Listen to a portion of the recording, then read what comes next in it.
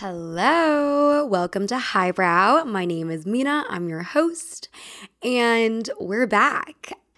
I'm also back in New York City because I was in Orange County in LA for the past week and a half celebrating my dad and my grandpa's birthdays. They are Leos and their birthdays are 2 days apart, so I thought it was a good time to go visit.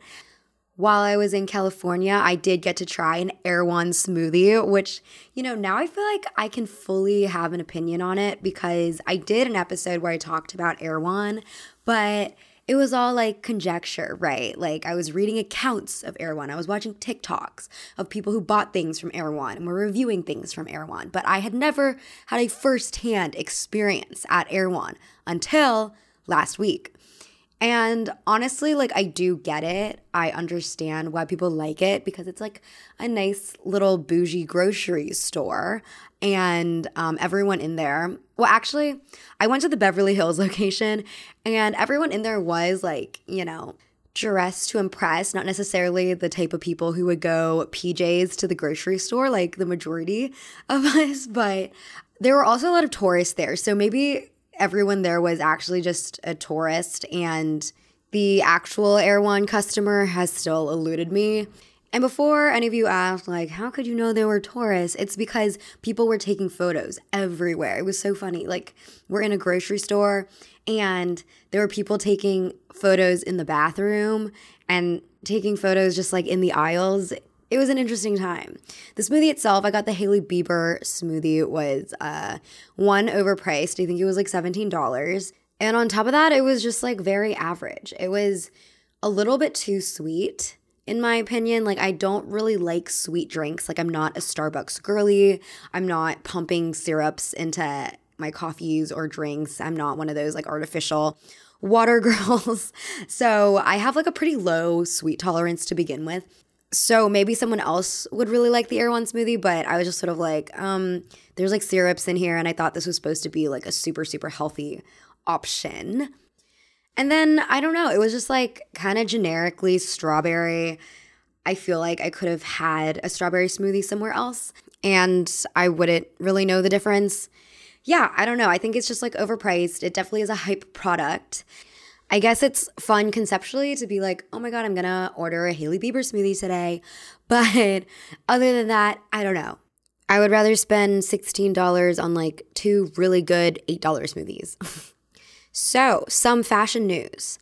Well, actually, I have some fashion tea because there is a specific brand and, I don't like to name names because I'm forever afraid of lawsuits. And I just I don't want to be in that mess. So I will not be naming a name again. But there's this brand that really markets itself on being super, super sustainable. And they sent me a PR package, which, okay, from that sentence, fine. But I didn't order this PR package. And they actually tried to reach out to me and I didn't give them my contact. So I don't know, I didn't reply to the email asking for my information. So I don't know how they still got my information. But the reason I didn't want a PR package from them is because I didn't like anything in the little gifting suite. So when you are a content creator or an influencer and brands want to reach out to you to gift you things, they usually have a pamphlet of items that you can choose from. So it's not usually you can pick anything from the store that they'll send to you. Sometimes they'll do that, very rarely. And I find so I was looking through this pamphlet and I was I don't like anything. And I'm someone who doesn't like to accumulate anything that I don't personally love, especially when it comes to clothing, because one, I have limited real estate in my closet, and two, it just makes me very icky to see something that I don't want to wear just sitting in my closet. I don't know. I feel very gross about that. So I didn't want anything. I didn't answer. Lo and behold, I come back from my vacation in California and there's a package from them. I don't know how they got my information. I opened the package just to see what they sent me and I didn't like any of it. No surprise there because I didn't like anything in the pamphlet. Not only that, all the clothes were not my size.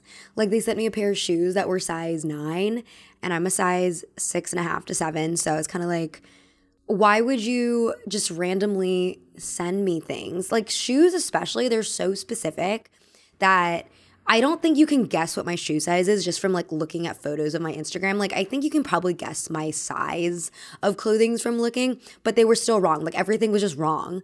And I was like, this is so unsustainable actually for you to be sending products that don't fit people. Like you're just guessing the size and shipping them off. And the reason it's unsustainable is because one, like there's an environmental cost to things being shipped around.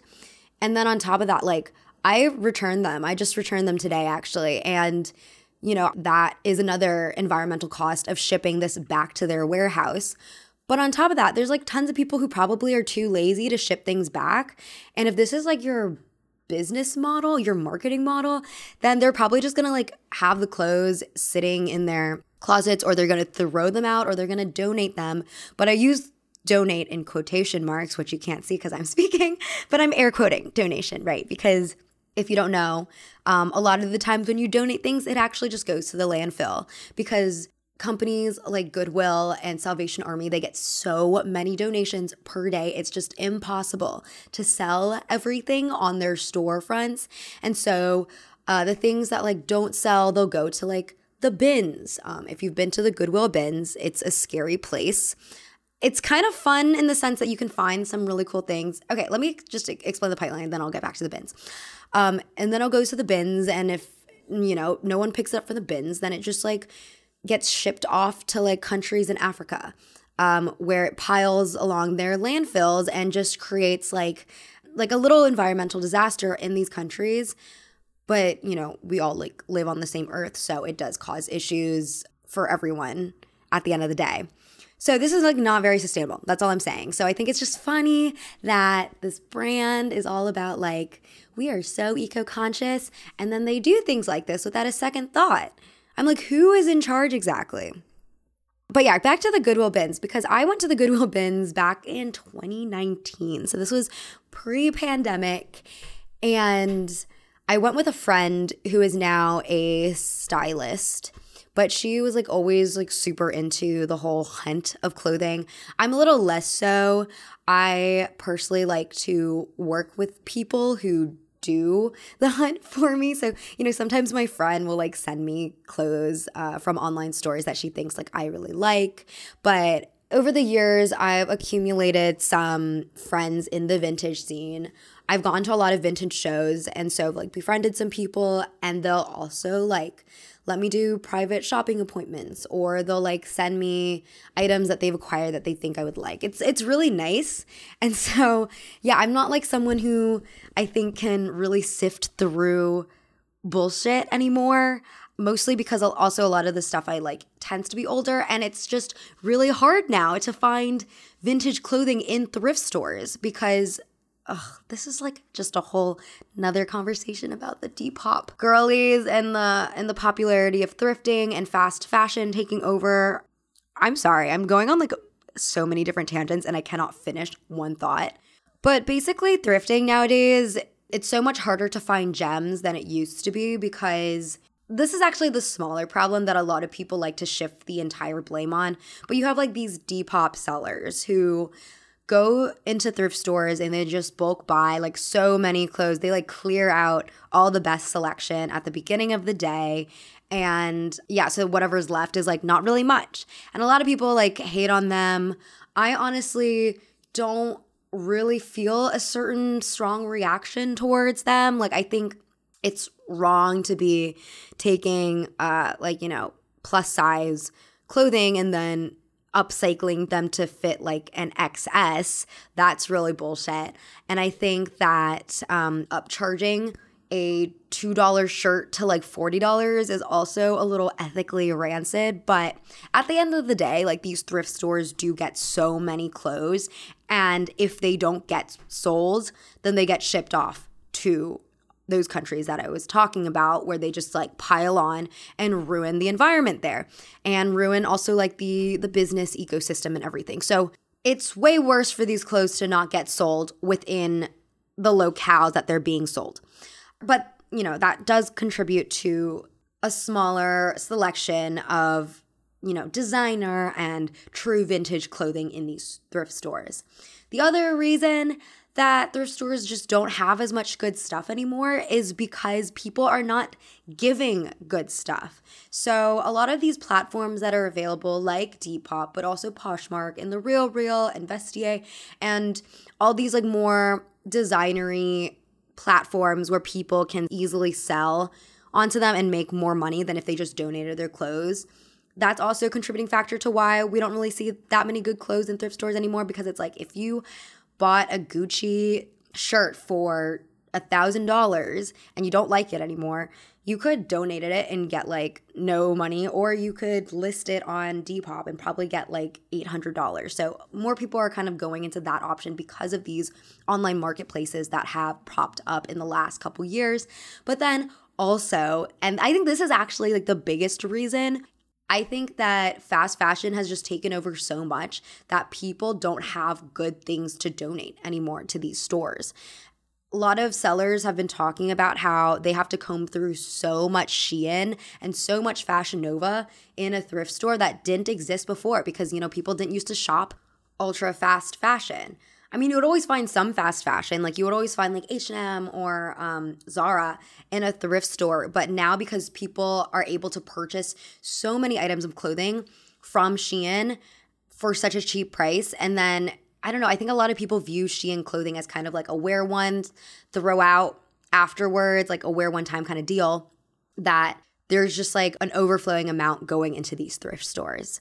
Which is really sad at the end of the day, because I think that for a lot of people, there is this kind of stigma about buying Shein, as there should be. That kind of trickles down to secondhand Shein as well, which is why these clothes just like end up going into landfills, because nobody wants used Shein. Like it's already probably crumpling. There's like lead in the fabric. There's just not anything good happening here. And while I'm on the topic, because I did read an article about style bundles, I've been aware of style bundles for a while because this girl I know, she used to sell them on Depop and they used to sell out really, really fast. Like she was making a killing on these style bundles. But then I've noticed like over the years, a lot of people started jumping in on the style bundle trend, and they've been offering their own style bundles, and they can range from prices of like $40 for a bundle to like $400. I mean, if you don't know what a style bundle is, like, okay, let me just like clarify. A style bundle is a curated collection of clothing that clients can request via direct message or via personal website if a seller is like set up like that. A lot of them are marketed like on Depop or Etsy. So for every bundle, stylists, who sometimes call themselves personal shoppers, will work directly with clients, taking inspiration from mood boards, Pinterest pages, or an aesthetic category that they submit. So what I've noticed, like a lot of like these stylists, they'll have a form that you fill out. So you write down your measurements and your size and the kind of aesthetic that you're trying to look for. So you're like, oh, I really want something cottagecore.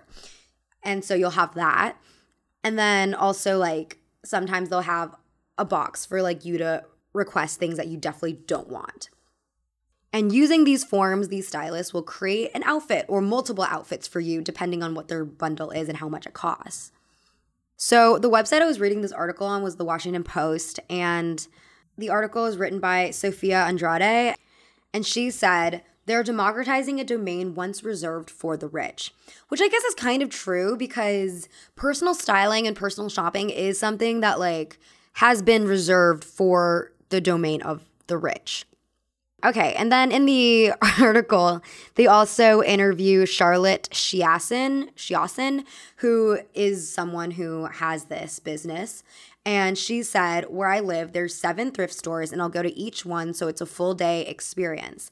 So part of the reason why like this process is democratized is because these sellers will usually come through thrift stores, and so that's why the bundles are like less money than if you were buying like a designer bundle. I actually haven't seen anyone offer a designer a bundle, so I don't know if that necessarily exists or if at that point you're just like going to hire a personal shopper. But Charlotte brings along a giant binder filled with her clients' mood boards, sizes, and preferences, as well as a measuring tape when she's at the thrift store. And for her pricing scheme, she charges around $90 for a single outfit, which includes 2 tops, 1 bottom, and 1 accessory, to $455 for 10 outfits, which was what she calls a wardrobe revamp. And I know a lot of people don't like the idea of paying $455 for outfits that were found in someone's thrift store, but I don't know. I don't necessarily have an opinion on what's considered too much of an upcharge. I don't know where the line is for that, but I do think people don't consider a lot of times the time it takes for someone to style. And also when people initiate returns because they're not happy with their bundle, that labor is kind of a sunk cost because you've already done the labor of looking for the clothes and styling them together. And if your client is unhappy with it, then you kind of just have to give them back the money and then just not gain anything for your time and effort. The styling assistant, Erin Galliotto, she makes an argument for why she thinks styling bundles are a good investment. She says, I really like styling bundles because not only does it take away all the work of finding the pieces, it also serves as validation. Someone else thinks this is cute. You should wear it because this cool person who has a cool Instagram put it together for you.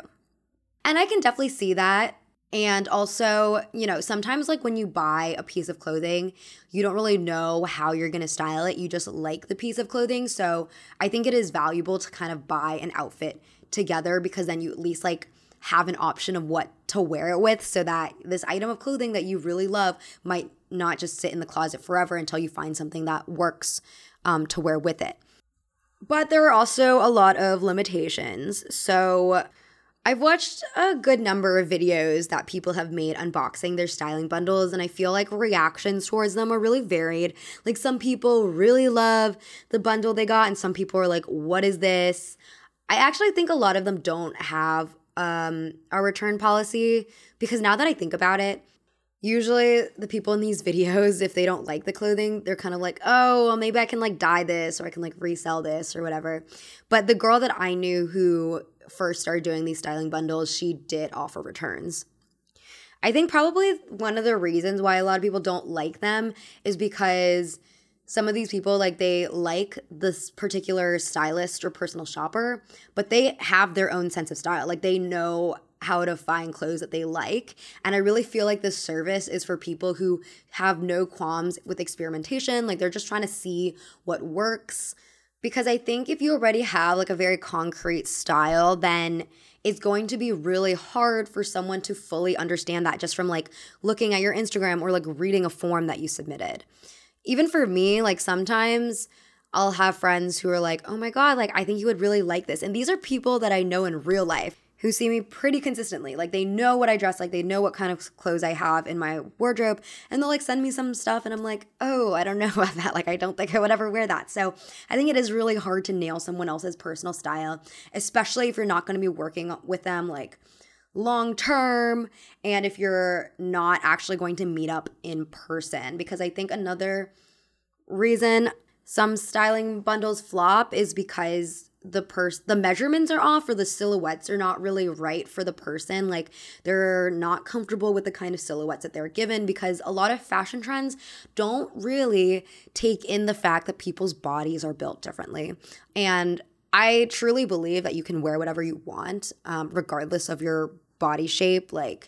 I've read these little guides that tell me I'm not supposed to wear a turtleneck because I have broad shoulders, which I think is really stupid because I look good in a turtleneck. So I think these rules can be shifted and broken, but I think that there are people who are uncomfortable with revealing certain parts of their body, or they're very conscious about creating that hourglass silhouette that these guides advise people to do. So if you're a seller and you're just trying to create a look based on what you think is cool personally, then that's not necessarily always going to translate into being cool with the other person. They just might not feel comfortable wearing these particular silhouettes. And they might not know that until the clothes arrive. So even if you have preferences, I don't know, someone might never have worn a corset, but then they're not like opposed to it. So they don't say like, oh, I don't want to wear a corset. And then when they actually get one, corsets are really hard because they have to be tailored to your body to fit really well if they have boning. I mean, if you wear one of those corsets that are like with no boning and they just have like the lacing, then usually those will like fit fine. But corsets with boning, they're historically made to be personal undergarments. So unless your client can like get fitted for it, you're not going to know if it's going to fit them. It's going to be like all eyeball work, which is, not always the best, especially when it comes to tight clothing. So I don't know. I think if you're interested in ordering a styling bundle, like to keep all this in mind, and also like there's so many stylists who offer them now on Depop especially, like I would really look for someone who is more set up and has done this and has connections with specific dealers. Like I have some friends who sell vintage and they are connected with like specific warehouses where they can like search through, or they know specific dealers who collect, Demonia shoes that they can get at a discount and then sell them in the bundle. And so it works out for everyone that you get more bang for your buck, because I do get the kind of disappointment that I've seen a lot of people share when they open up a bundle that they paid like $300 for, and it's just like stuff like unknown, untagged brands or fast fashion brands, and the pieces are not particularly unique in any way. So yeah, I totally get that. Oh my God, I just realized I never talked about the Goodwill bins. Oh, okay. So my experience at the bins is that it was definitely like a whole circus, in the sense that there were so many people there. And I can't remember where exactly the Goodwill bins were. I think I was in Queens. I honestly can't remember. But it was just like very anxiety inducing, because when I had went, and apparently they like don't do this anymore. I don't know. I guess it just depends on the location you go to, or maybe even like whether you go on a weekend or a weekday or at a busy time or not. But the way that the Goodwill bins work is like you can get anything that are thrown together in these giant bins. They're huge. And you basically have to like scourge around them yourself along with other people. And whatever you get, it gets weighed at the end. And you pay like $1 per pound or something like that, something ridiculous. So if you find like a designer piece, like it costs the same as if you get a Shein piece, as long as the weight is the same. So that's why people like it. But it can be a little bit intense, because when I went, there were so many people, and they actually put like tarp on all of the bins. There were like 10 of them. And they did a countdown, and they had us all stand behind a line. And then at the end of the countdown, they like took off the tarps, and everyone just did a mad dash. And people were they had plastic bags, like trash bags, that they were just shoving shit into. Like they weren't even looking at what they were grabbing. They were just shoving as much stuff in there as possible so they could sort through it afterwards. I obviously didn't do that because I was a newbie, and I was like, this is a lot. I didn't bring a trash bag. And also, some of the stuff in there was kind of gross. Like I saw like used socks and underwear just like lying in these bins. So it's definitely not for the faint-hearted. But my friend did leave with a Dior bodysuit, so it was a success for her. I don't know what the selection is like now. I don't know if like things have changed, especially with the pandemic and like microtrends and Shein becoming more and more popular. But that was like my 2019 experience. It was really hectic. I felt like I was very anxious the whole time, so I'm not going to be going back. But it is an option for some of you who are interested in getting like really low prices and who are down for the hunt. Speaking of low prices though, okay, so is this like just a fashion episode? I'm like looking at the articles that I've read and I'm like, okay, it looks like it is.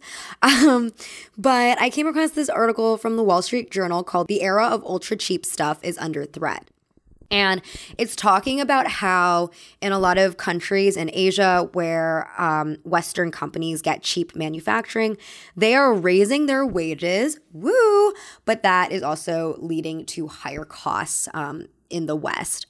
So if you need more context, basically people in their 20s in China and in Vietnam and India and Malaysia, like they are just not really interested in doing factory work. Can anyone blame them? I certainly can't.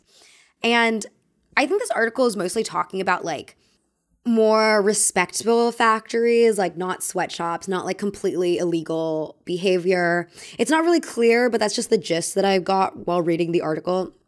So anyways, people in their 20s are just not interested in doing traditional labor force.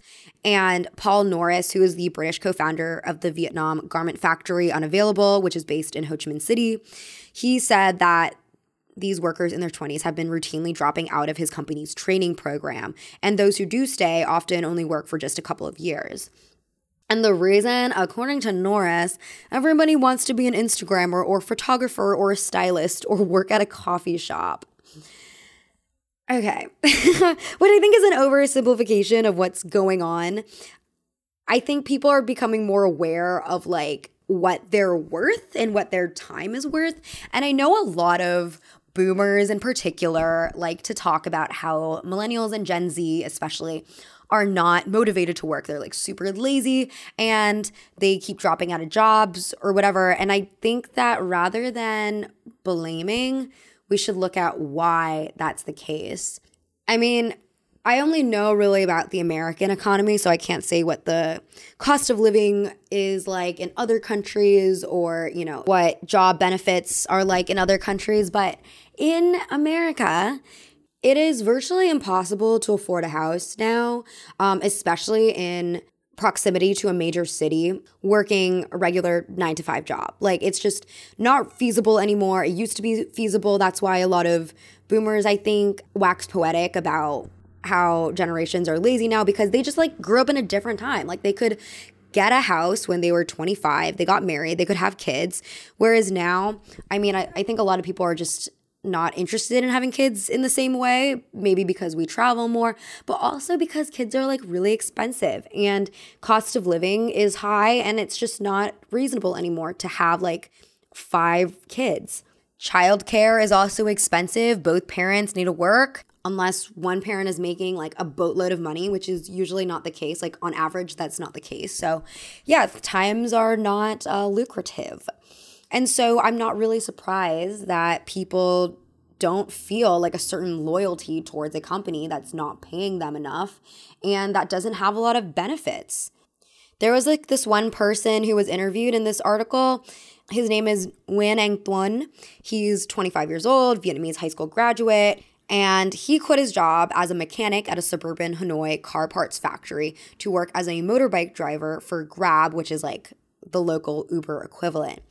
And he has said that his wage is lower doing this driving job, but he said the change was still worth it because he's his own boss. And he was talking about how the environment at the factory was just not good for his mental health. He said, "My supervisors often made very unpleasant remarks, which stressed me out." And he was there for 3 years. He said factory work would tempt him again only if his old monthly salary of $400 doubled. On top of that, young people in Asia are having fewer children than their parents did and at later ages, which means they're under less pressure to earn a steady income in their 20s. I think that's honestly why a lot of boomers stuck with their jobs for a long time. I think, one, because also moving around and traveling was rarer. I think nowadays, like with remote work, people are just like constantly moving, constantly shifting around, but also like, I don't know, they just like got married younger, they had kids younger. And when you have all these people that, all these mouths to feed and mortgage to pay, like you crave something more steady. And that's why you just like stay at the same job. To get at Norris's point, I'm like, yeah, sure. I mean, people do want to work for themselves now, I think, because they've realized that like working for a company is kind of silly if that company is not going to be giving you a lot of benefits, because that's like the main idea of working for a company is if, you know, they can contribute to your 401k, which is like your retirement fund for anyone who is not in the US, and that they can give you health care or give you a pension plan, which apparently is like really difficult now. Apparently like no companies offer pension plans. If you don't know what a pension plan is, it's just like once you retire, you're given a certain amount of money per year. Like you're given a percentage of your salary for the rest of your life post-retirement as like a thank you from the company for all the years that you've worked with them, which in history has been really important for people because Social Security in America is really bad. And Social Security payments are like these monthly payments from the government that they give to retirees. And it's just like, it's really low. And if you live in a major city, especially, it's just not enough to pay your rent or your mortgage. So anyway, as a result of all this worker dissatisfaction, Asian factories have had to increase wages and adopt these different new strategies to retain workers. So some of these strategies include improving cafeteria fare and building kindergartens for workers' children. Which I'm like, those are not that difficult to implement. I feel like that is something that is almost bare minimum to like have like okay food to eat during lunch and to provide childcare for kids who can't stay home alone while their parents are at work working like 12 hours a day. This one company, Maxport Limited Vietnam, they are a Nike supplier and they were founded in 1995. They now offer in their factories sunlight. So they built these windows. So sunlight now beams through windows, and they also planted thousands of plants and trees. And they've also ramped up training for young workers to advance and become supervisors. Again, I'm like, I can't believe that we just like didn't want to offer people sunlight and trees. But even with these changes, the company is still struggling to attract young people. Around 90% of Maxport's workers are 30 years old or older. In Malaysia, factories are dropping requirements to wear uniforms, which young workers hate, and are also redesigning facilities. This one person, who is the president of the Malaysian Employers Federation, Syed Hussein Syed Husman, he said, "We are trying to make our factories a little bit more sexy, open up the partitions, give it more glass structure, give it more light, give it some nice music, create a kind of Apple environment." And then, wages are increasing. So in Vietnam, factory wages have more than doubled since 2011. And that is 3 times the rate of increase in the US, according to data from the United Nations International Labor Organization. And in China, factory wages rose 122% from 2012 to 2021, which is the latest period for which the UN data is available. As a result, costs are predicted to be going up because, of course, companies don't want to make less money than they're currently making by distributing their revenue more evenly among workers. So consumers are going to have to pay for that. For example, the toy and game maker Hasbro said this year that labor shortages in Vietnam and China have pushed up costs. Barbie's maker Mattel, which has a large production base in Asia, also is grappling with higher labor costs. Both companies have raised prices for their products. Nike, which also makes most of its shoes in Asia, flagged in June that their product costs are going up because of high labor expenses. So if you notice some high prices, the changes in Asian factory infrastructure might be a reason why. But I think the takeaway here is not to blame any of these factories for wanting to, or I should say being pressured to change their conditions to be more appealing to workers, because workers deserve to make a livable wage and they also deserve to work in sunlight in a positive environment. They deserve to not dread having to go to work. What is the problem here is corporate greed, as always, because I swear probably these executives and shareholders, they could take a bit of a pay cut to pay their workers more without raising costs for consumers, but they're not going to because they know they can get away with it and people are going to keep buying their products at whatever the cost that they shift it to. So I don't know. This is also something that I've talked about with some people about the AMPTP strikes. So like the writer strike and the actors strike. And I feel like if they do end up getting what they want, which I hope is the case, Netflix and these streaming services, they're just going to up the prices of their subscriptions because they don't want to have to share their revenue with writers and actors.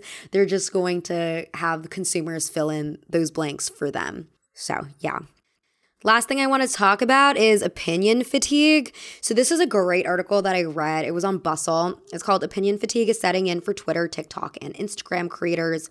So what opinion fatigue means is that people are just getting tired of hot takes. They're tired of posting hot takes, and people are just shifting the way that they use the internet. And I thought this was interesting because it's something I've noticed within myself as well. But I didn't realize it was actually affecting scores of people and how they use social media and the internet. So a hot take, by the way, it's like an opinion that someone usually posts on the internet that is controversial in some way.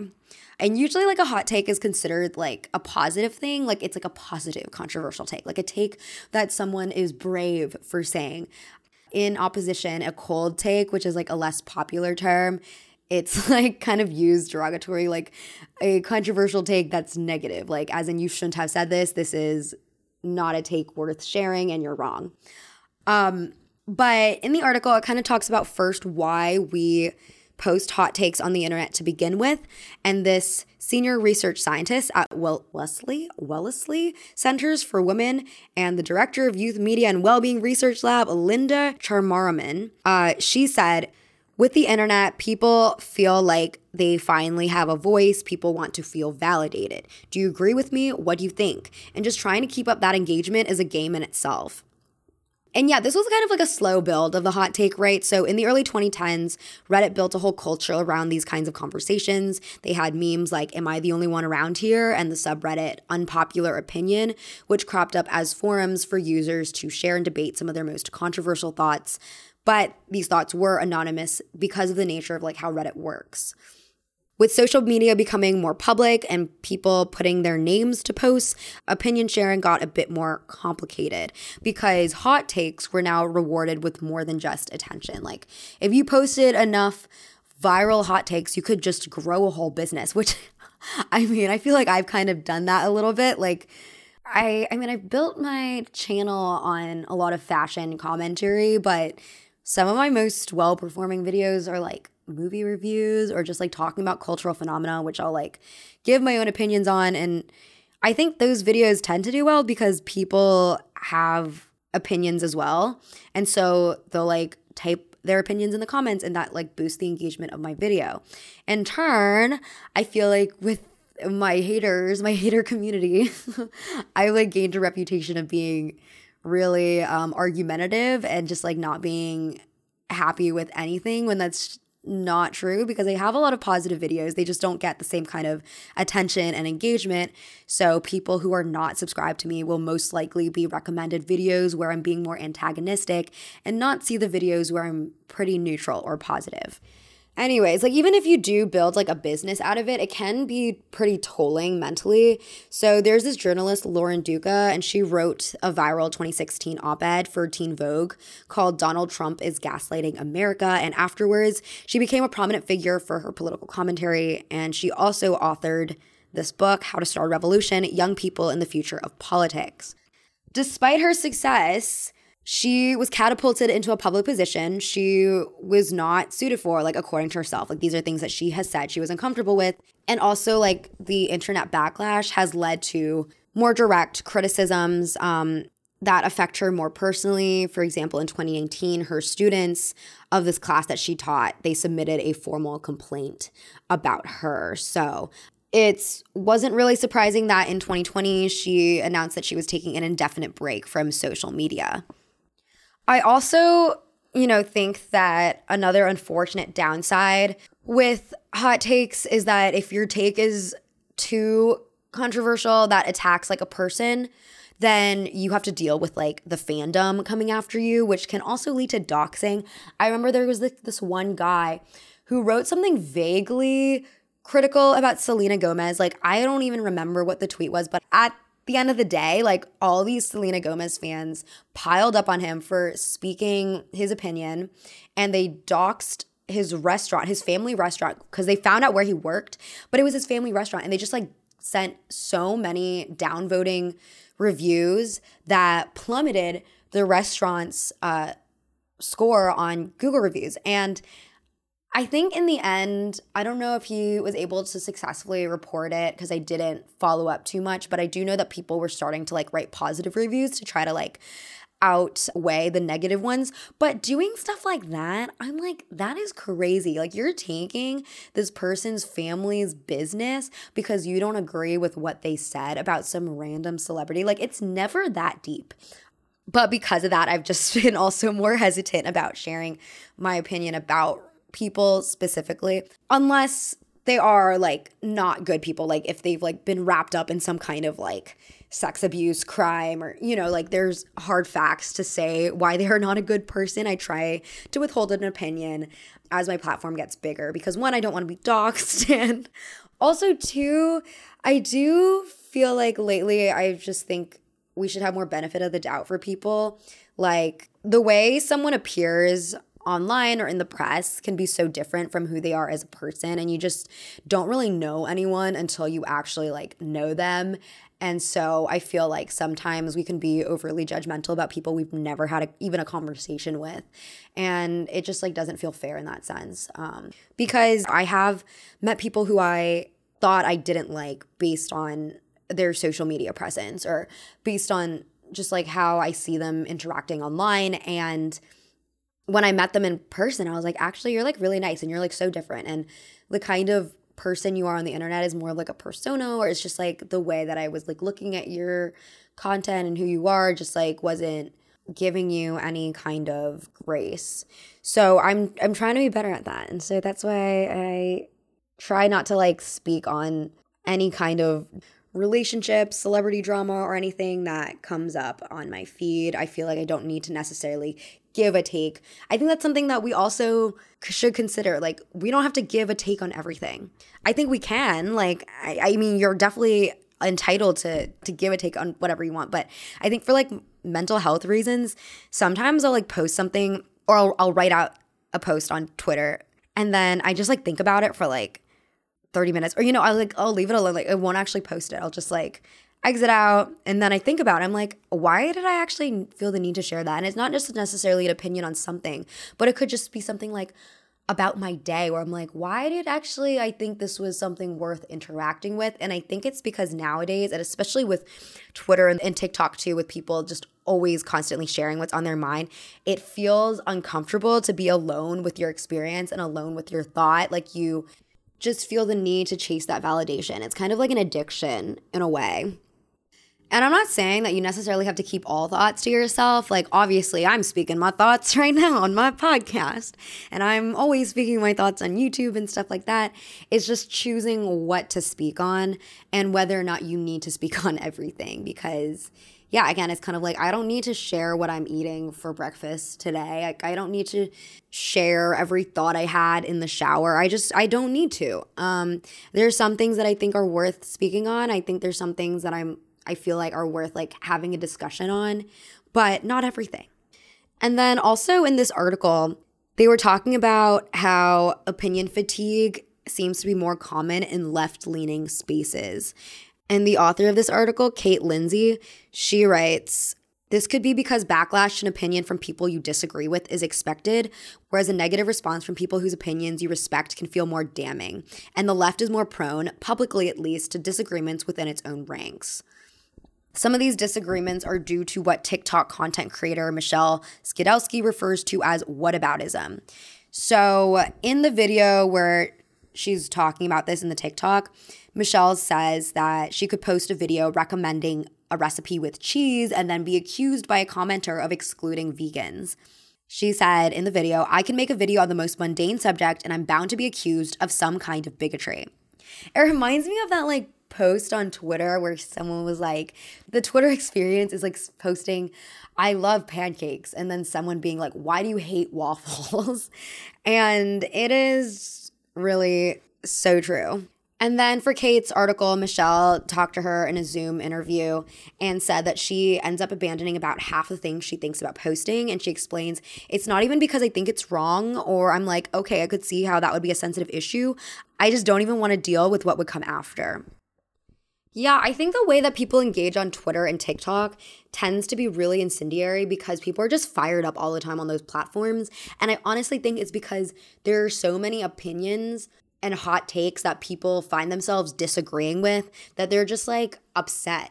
Like they're like moving in a perpetual state of like disgruntlement that leads to them reading bad faith interpretations from people who are, not necessarily the cause of that disgruntlement, but just like being in the environment in which they're like already upset in.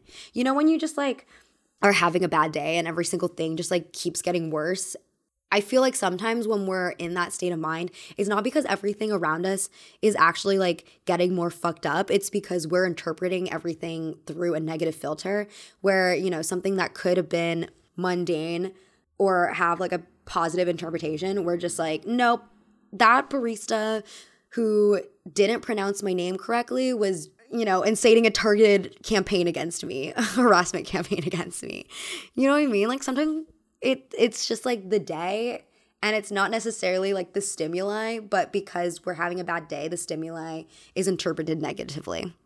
And then the final thing that they talk about in the article is like the idea of like digging up tweets from people and how the internet doesn't understand that people like can change over time. So Kate quotes the writer and director Allegra Adedeji. The internet expects this sort of personality permanence where you have to be the same person now and forevermore. And Kate analyzes Twitter for this and says that like when you dig up an old tweet, like it still looks the same as a tweet that was posted yesterday. Like the timestamp will just be different. And so it's difficult for people to conceptualize the passing of time and opinion changes that may have occurred during that passage of time. I'm not saying people should get like a free pass for being like racist or whatever. Like I think those things are definitely topics to hold people accountable to, but I think it's kind of silly to expect that just because someone made a tweet like in 2015 that it holds true today, 8 years later, because you just get new information. There are some things that I've probably said in my videos that I probably don't agree with anymore, but I actively try not to rewatch any of my old videos because it just gives me like the ick to see, I don't know, old footage of myself. It honestly gives me the ick to see footage of myself from yesterday. So I'm not the same girl. Like, I don't know her. I don't know anything about her. I'm a new person. I'm a new woman. So yeah, I purposely like don't look at old footage, but I'm sure like my opinion has changed on certain things because that just like is part of life. That's how people develop new opinions. That's how people learn and grow. And I know that we all do this like on our own journeys. I just like wish that some people on the internet could project that understanding onto other people. Anyways, like as I've said, I have tried to distance myself from Twitter more because I really don't like the X rebrand. And I feel like the more changes Elon makes, the more I'm aware that there's just like so many right-wing conspiracists on Twitter. And I'm like, I cannot be on here. Like, this is not for me. This is not the club I subscribe to. And I can't be seen here anymore. So I've been trying to distance myself. But also, I've just realized that there are so many things that I don't want to give an opinion on because I just don't want to deal with like the controversy that comes from people reading my interpretations as bad faith. And I think even if you disagree, there's like a way to disagree that's not just like, you're a terrible, ugly bitch and I hate you. I think there's a way to actually have constructive arguments and constructive discussions, but then people tend to not do that and engage with that, which makes me feel like people don't actually want discussion sometimes. They just want to insult someone and feel better about themselves. And also with Twitter and TikTok, there's like time limits. Even with YouTube, there's time limits. I'm like, I don't have enough room. I don't have enough text. I don't have enough time to really come up with a sentence that hits up against every argument that can be not misinterpreted at all. I'm also probably not even smart enough to come up with the language that would take. And I think that holding everyone to that kind of standard also is going to set up for disappointment. I don't know, like I've definitely seen weird takes on Twitter that I don't agree with, but sometimes I'll just like have to look at it. I'm like, maybe I'm just thinking too deeply about this, like especially if it's like a celebrity. I'm like, okay, it's not that deep. I can just scroll on. But I think also sometimes I have to really think like, okay, is this really what the person is trying to say, or did they just word it incorrectly? And then even if at the end of the day I'm like, no, their take was bad, I just wonder if it's even worth it to respond at all for my sake, but also what am I achieving by responding? And a lot of the times I'll notice on Twitter, people will quote tweet and they'll like try to like humiliate that person for their bad take rather than like actually try to educate them. And obviously, like, it's no one's job to be an educator, but I'm also like, at this point, you know, am I trying to dunk on this person, or am I trying to get them to see the error of their ways? And, you know, obviously, like, I am not a perfect person, and I've done a lot of things that would make me hypocritical for this episode, but I am trying to, like, reframe, reprocess, and that's just, like, what I've been thinking. That's, like, my internal monologue, and I'd be interested to know what you all think. And at the end of the day, I think it just goes down to we need to be more offline. Though, okay, quickly, I did read this article from The Atlantic about what people did before phones, and it was kind of disappointing because the writer, who I presume is older because they were talking about their own experience, they were saying, like, people were just bored. Like, people were just desperate to fill up time. Like, tasks just took really long. You know, like reading a map to try to get somewhere. Like, everything just took longer. Everyone was bored, and people didn't actually use their time productively like we all imagined they would. At the same time, I think that the hyper speed of the internet is rotting brains in a way that, like, I would rather just sit bored and stare at a wall than have to suffer through. So, yeah, okay. This is the end of the episode. Thank you all so much for listening this week. I'll see you next week, and I hope you have a lovely rest of your day. Thank you. Bye. If you want to be updated on the Highbrow Pod and also be informed whenever I'm looking for question answer responses, you can follow the Highbrow Instagram page. It's highbrow.pod. Highbrow is edited by Sophie Carter. Music is by Olivia Martinez. And cover art is by Lindsay Mintz. Highbrow is also part of the Audioboom Network.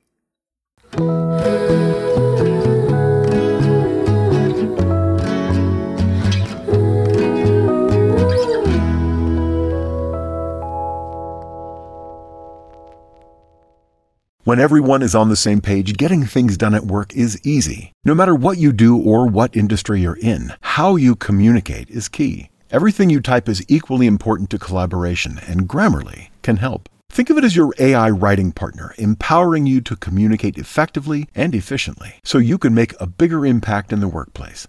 96% of Grammarly users say it helps them craft more impactful writing. And as the gold standard of responsible AI, Grammarly is your secure AI writing partner that allows your team to make their point and move faster. By understanding your writing and context, Grammarly provides relevant, personalized suggestions. And with tone suggestions, you can navigate even the most difficult work conversations. You can also save time, from spending hours editing drafts to just seconds with one click. Sign up and download Grammarly for free at Grammarly.com/podcast. That's GRAMMARLY.com/podcast. Easier said, done.